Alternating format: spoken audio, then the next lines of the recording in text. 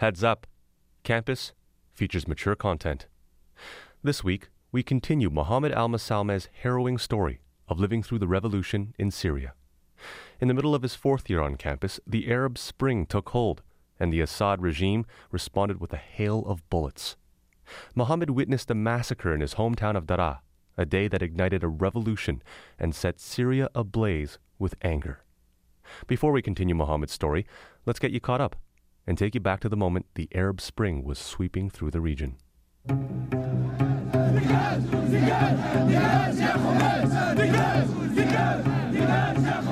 This is what popular uprising looks like. After weeks of scenes like these across the country, it appears to be the end for Tunisia's president after 23 years in power. Listen to that crowd. That's what they've been waiting for. Hosni Mubarak has gone. There are very few moments in our lives where we have the privilege to witness history taking place. This is one of those moments. The people of Egypt have spoken, their voices have been heard, and Egypt will never be the same. After what happened in Arab Spring, Tunisia and then Libya and then Egypt and then Yemen, like every president back in the Arab world was like really stressed and, cautious about who's next, what country is next. And you can like feel the tension in the air. I guess it was like midweek and I received a call from a friend of mine and he told me, man, be careful. And when I asked him why, he said, just something is happening. There's a lot of tension in Daraa. And he said, well, there's a bunch of kids wrote this graffiti on the wall of their school, and the writing says, now it's your turn, president. It's your time to fall. And when they arrested about 15 kids, I remember there are some photo leaked for the kids where some of them are like burned with cigarettes. They had their fingernails pulling out.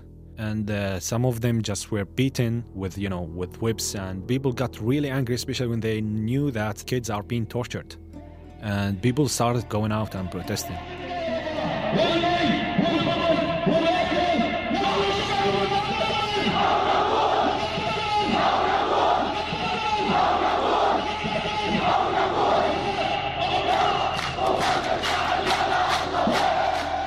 So I was just screaming and singing what the other people, our neighborhoods, singing. And then I heard a lot of fire shots. So me and my brothers, we went there to the street.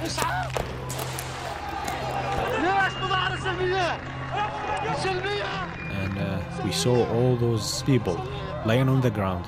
Some of them are still alive screaming. And because it was a rainy day, there's this huge river of blood pouring down the street of those people who are being killed.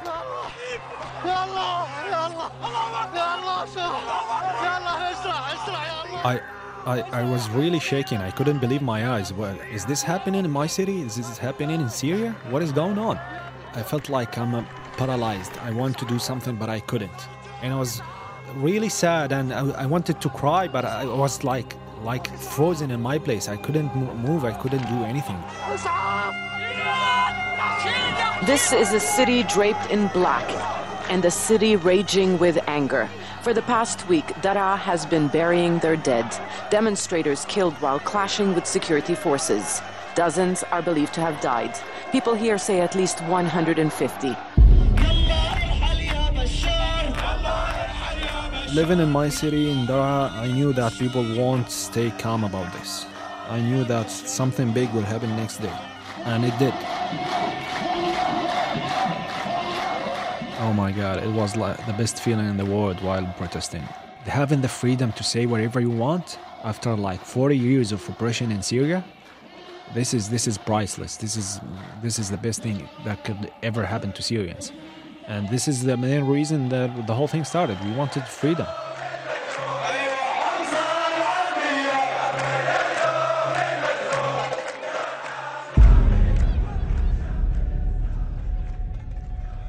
And then we heard this really loud noise that coming from far away.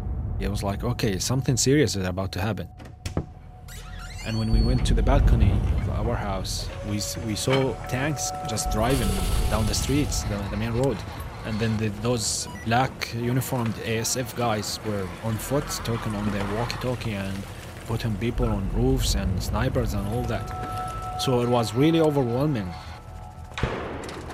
And then everything started.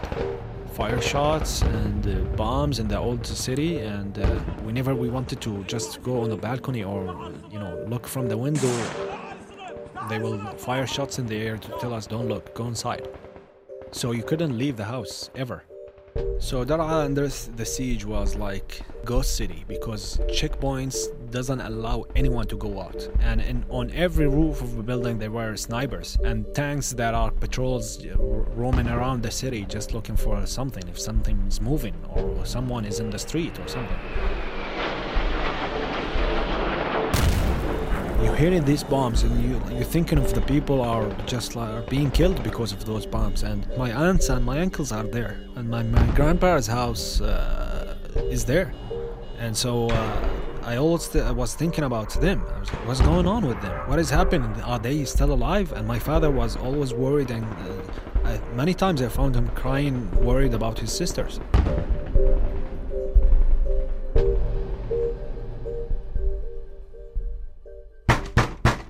We hear a knock on the door.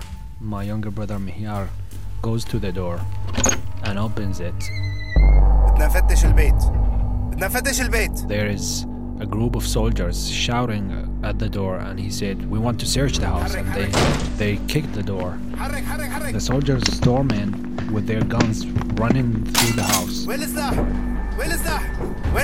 And they kept screaming at us, where are the guns? Where do you hide them? Where are the guns? I said, I'm just a student, I don't know anything. And then they said that, okay, then you will die and your brothers will die with you.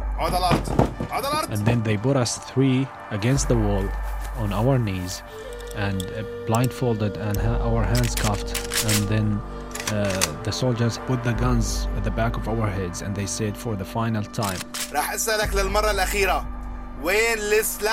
where are the guns?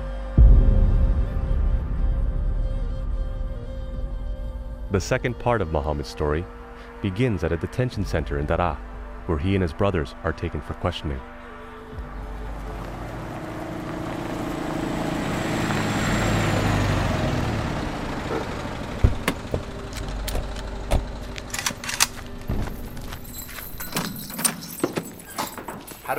When we arrived, they took us to the basement of that division with the other 50 people they took from my neighborhood.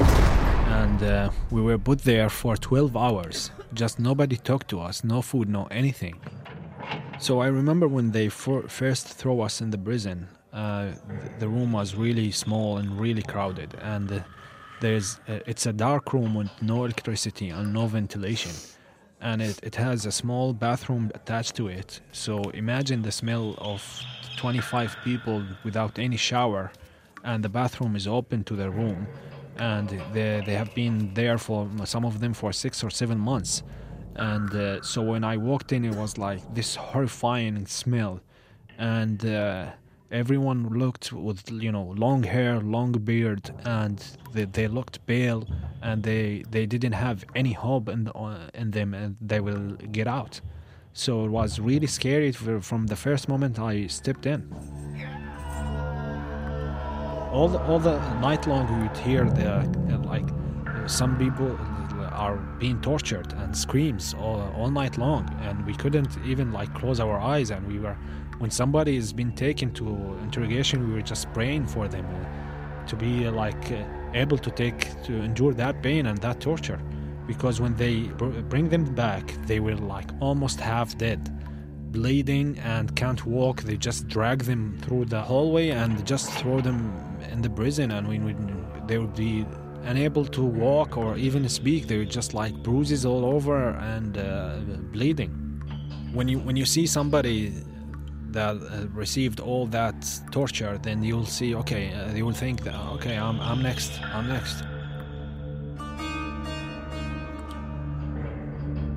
Sitting in the basement, I was really, really nervous, and I was really scared. They will hit me, they will torture me, they will kill me.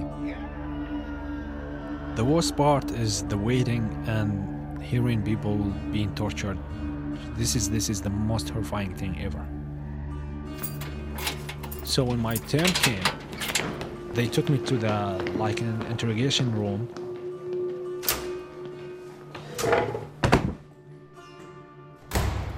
وين السلاح؟ وين مخبيون؟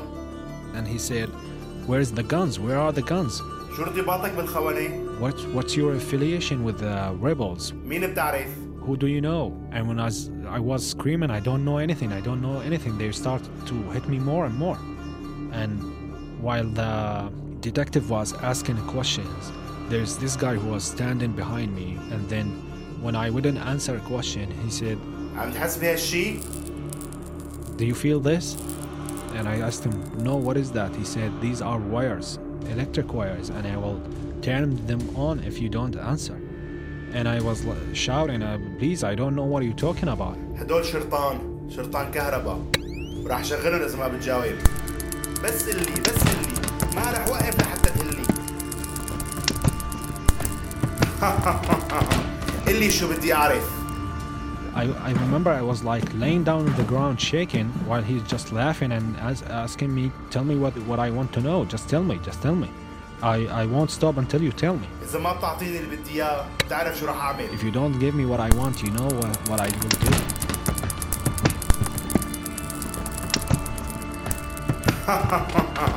رجعوه زتوه بالزنزانة. So when I said that I don't know what you're talking about, he called the guy again. He said, "Throw him back in the prison." And this went for days. In the mornings, we were all looking at each other, and I was always looking to my brother, and I was asking him, "Are we going to be out ever? Are we?" This is the ugliest thing ever, to wait for something that you don't know if it's gonna happen or not. I was really devastated and destroyed. You know, I started remembering those stories that my father used to tell me when that people stayed there for 25 years and some of them died in prison. And those stories just like flashback came to my mind. It's like, am I that one? Am I that person? Am I gonna die in here?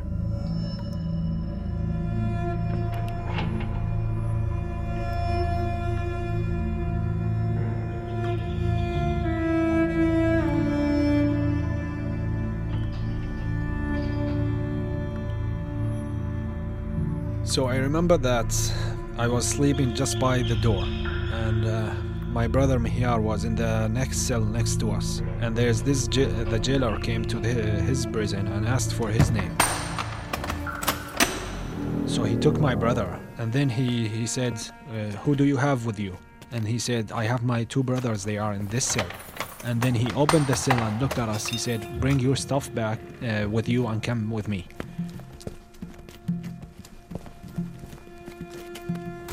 Then we went to an interrogation room, but without any blindfold or something. And this was the first time that we saw the people who were torturing us and interrogating us, and it was really scary. And so they said, "Okay, sign here and sign there." And I asked him, "What is this?" And then he started to shout at me and hit me again. He said, "Just sign without any question." So I signed on something.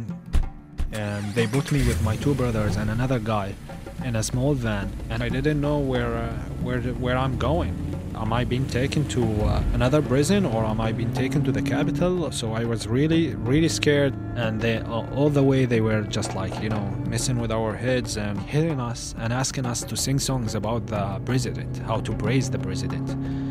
And at the beginning, none of us sang, so they started hitting us with the back of the guns on our back. And then he slapped me in the face. He said, "You should start singing." And they were making fun of us and laughing all the way till we got there. Mohammed didn't know it at the time, but that humiliating ride was his last round of torture. He and his brothers were taken to see a judge who told them, without apology, that their arrest was a case of mistaken identity. I looked at my brother and I told him, "So that's it? Can we go now?" He said, "Don't ask any question, just let us leave." So when we went out, we didn't know where are we. I was just running through the street, just like a bird. You just let him out of the cage. I don't know where I am, but I can run. I can see the sun. I can smell the fresh air. And looking at people, and just people like having normal life. Kids are playing in the streets. At that moment, I was thinking for a second, are we that forgetting? Are all the detainees and prisoners really forgotten by the people? And nobody was thinking about us?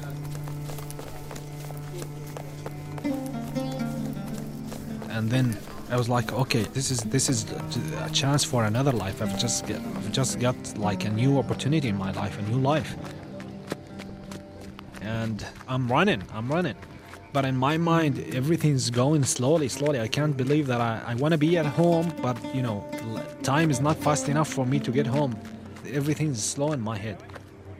And, walking into the outside door of my house, it's like really feeling like, okay, I'm home, finally, I'm home. We opened the inside door and saw my father standing there in front of the door. And when he saw us, his knees couldn't hold him. He fell on the ground crying. Is that you guys? Is that you? Are you my kids? And he was crying. And he was screaming. He was like, the kids are home. The kids are home.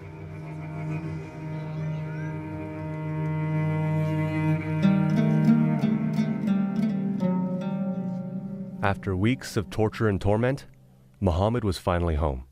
But there was no escaping the terror of what happened, and his family now had a choice to make. Either pick up guns and protect themselves from regime forces, or leave everything behind and abandon their homeland. They contacted a family friend who could smuggle them out of Syria and into Jordan.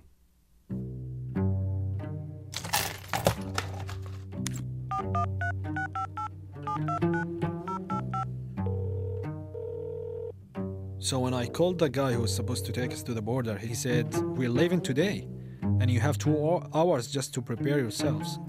And every day, just during those 2 hours, they will stop the bombing. So that was our only window.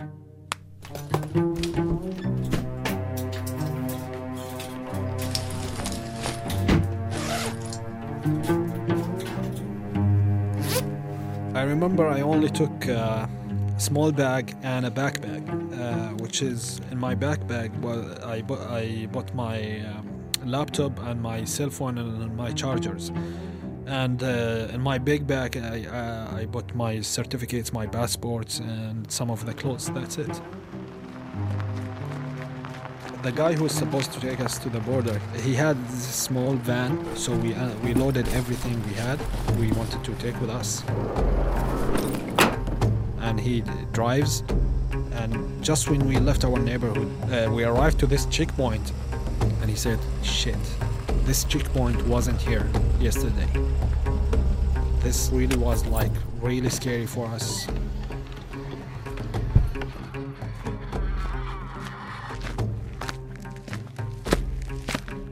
And then the soldier asked him, what are you doing here? He said, oh no, I'm just taking my family to like a certain place. And he said, what's with all the bags? And then that guy said, well, don't worry. And he reached out from his pocket, and he had some money in his hand, and just shook hand with the soldier and gave him the money. And he said, well, okay, just don't go from this way, go from that way. So he showed us the way.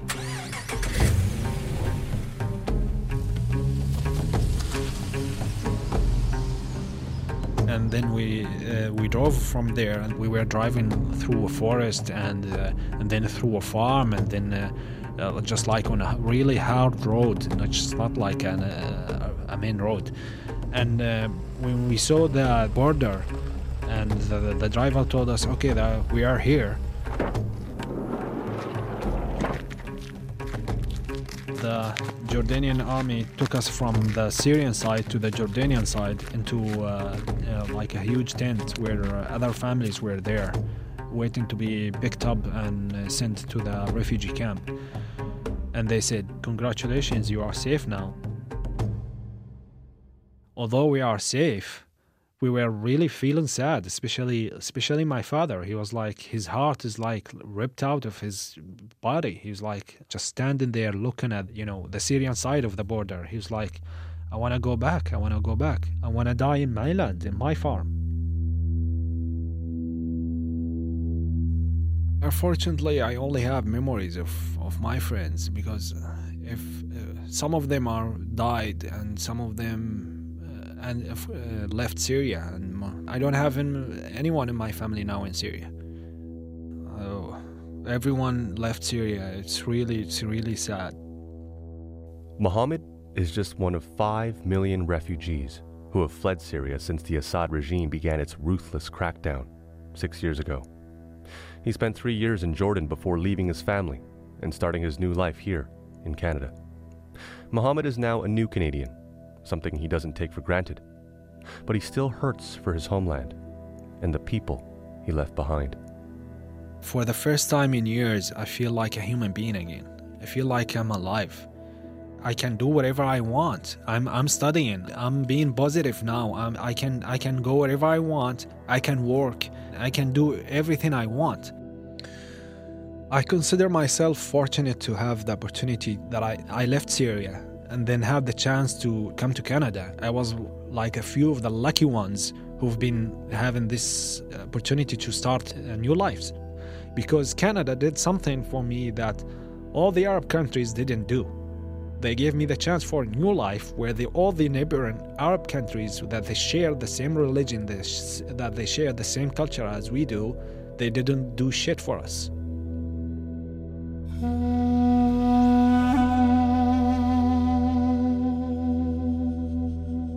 What I learned about myself is that life continues on. It never stops, whether you like it or not. And I figured that I should not just sit around and blame life.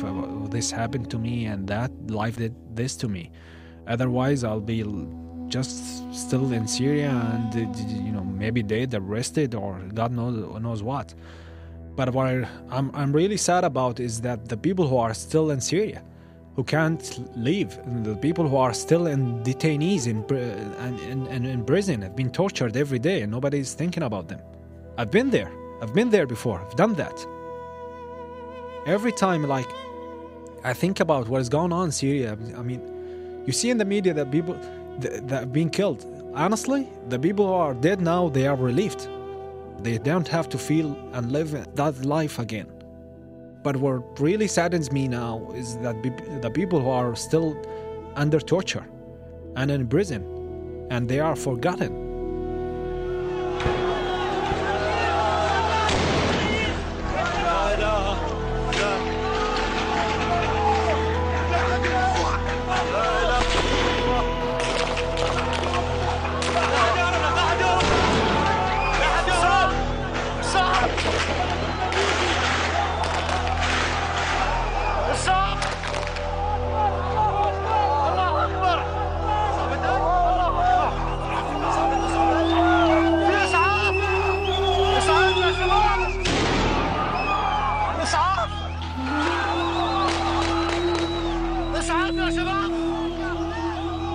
People at least should know who's the bad guy, who's the good side, who's the bad side.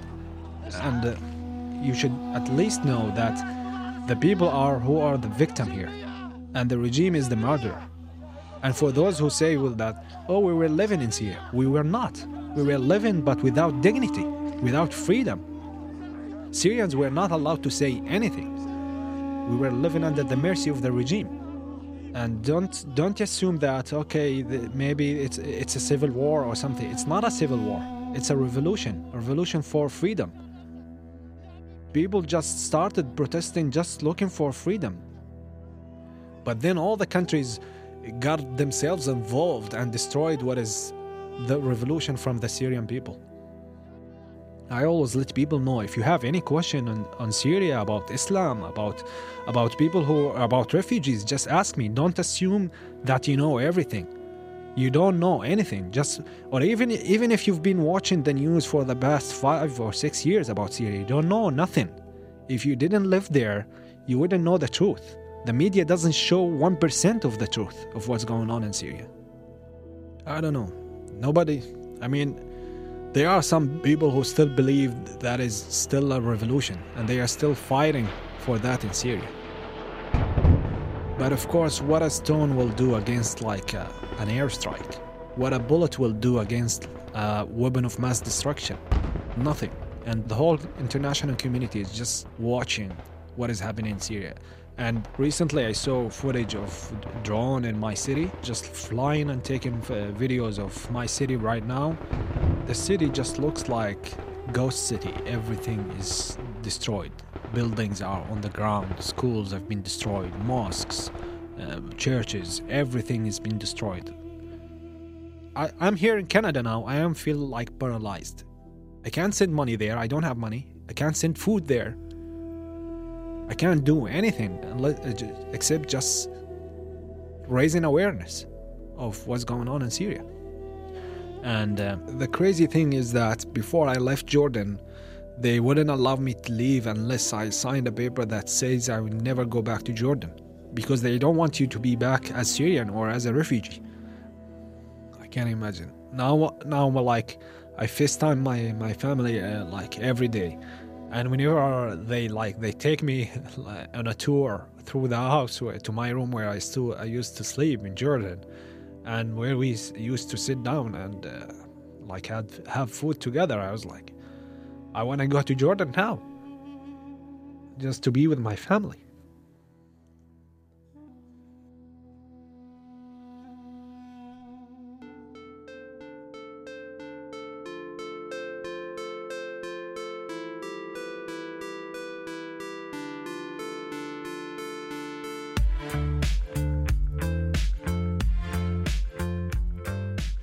Campus is produced by Eric Van and me, Albert Leung. The senior producer is Sean Brocklehurst. Special thanks to Sari Mali. If you want to hear more life-changing stories on campus, subscribe to our podcast on SoundCloud and iTunes. Give us a shout on Facebook, Instagram, Twitter.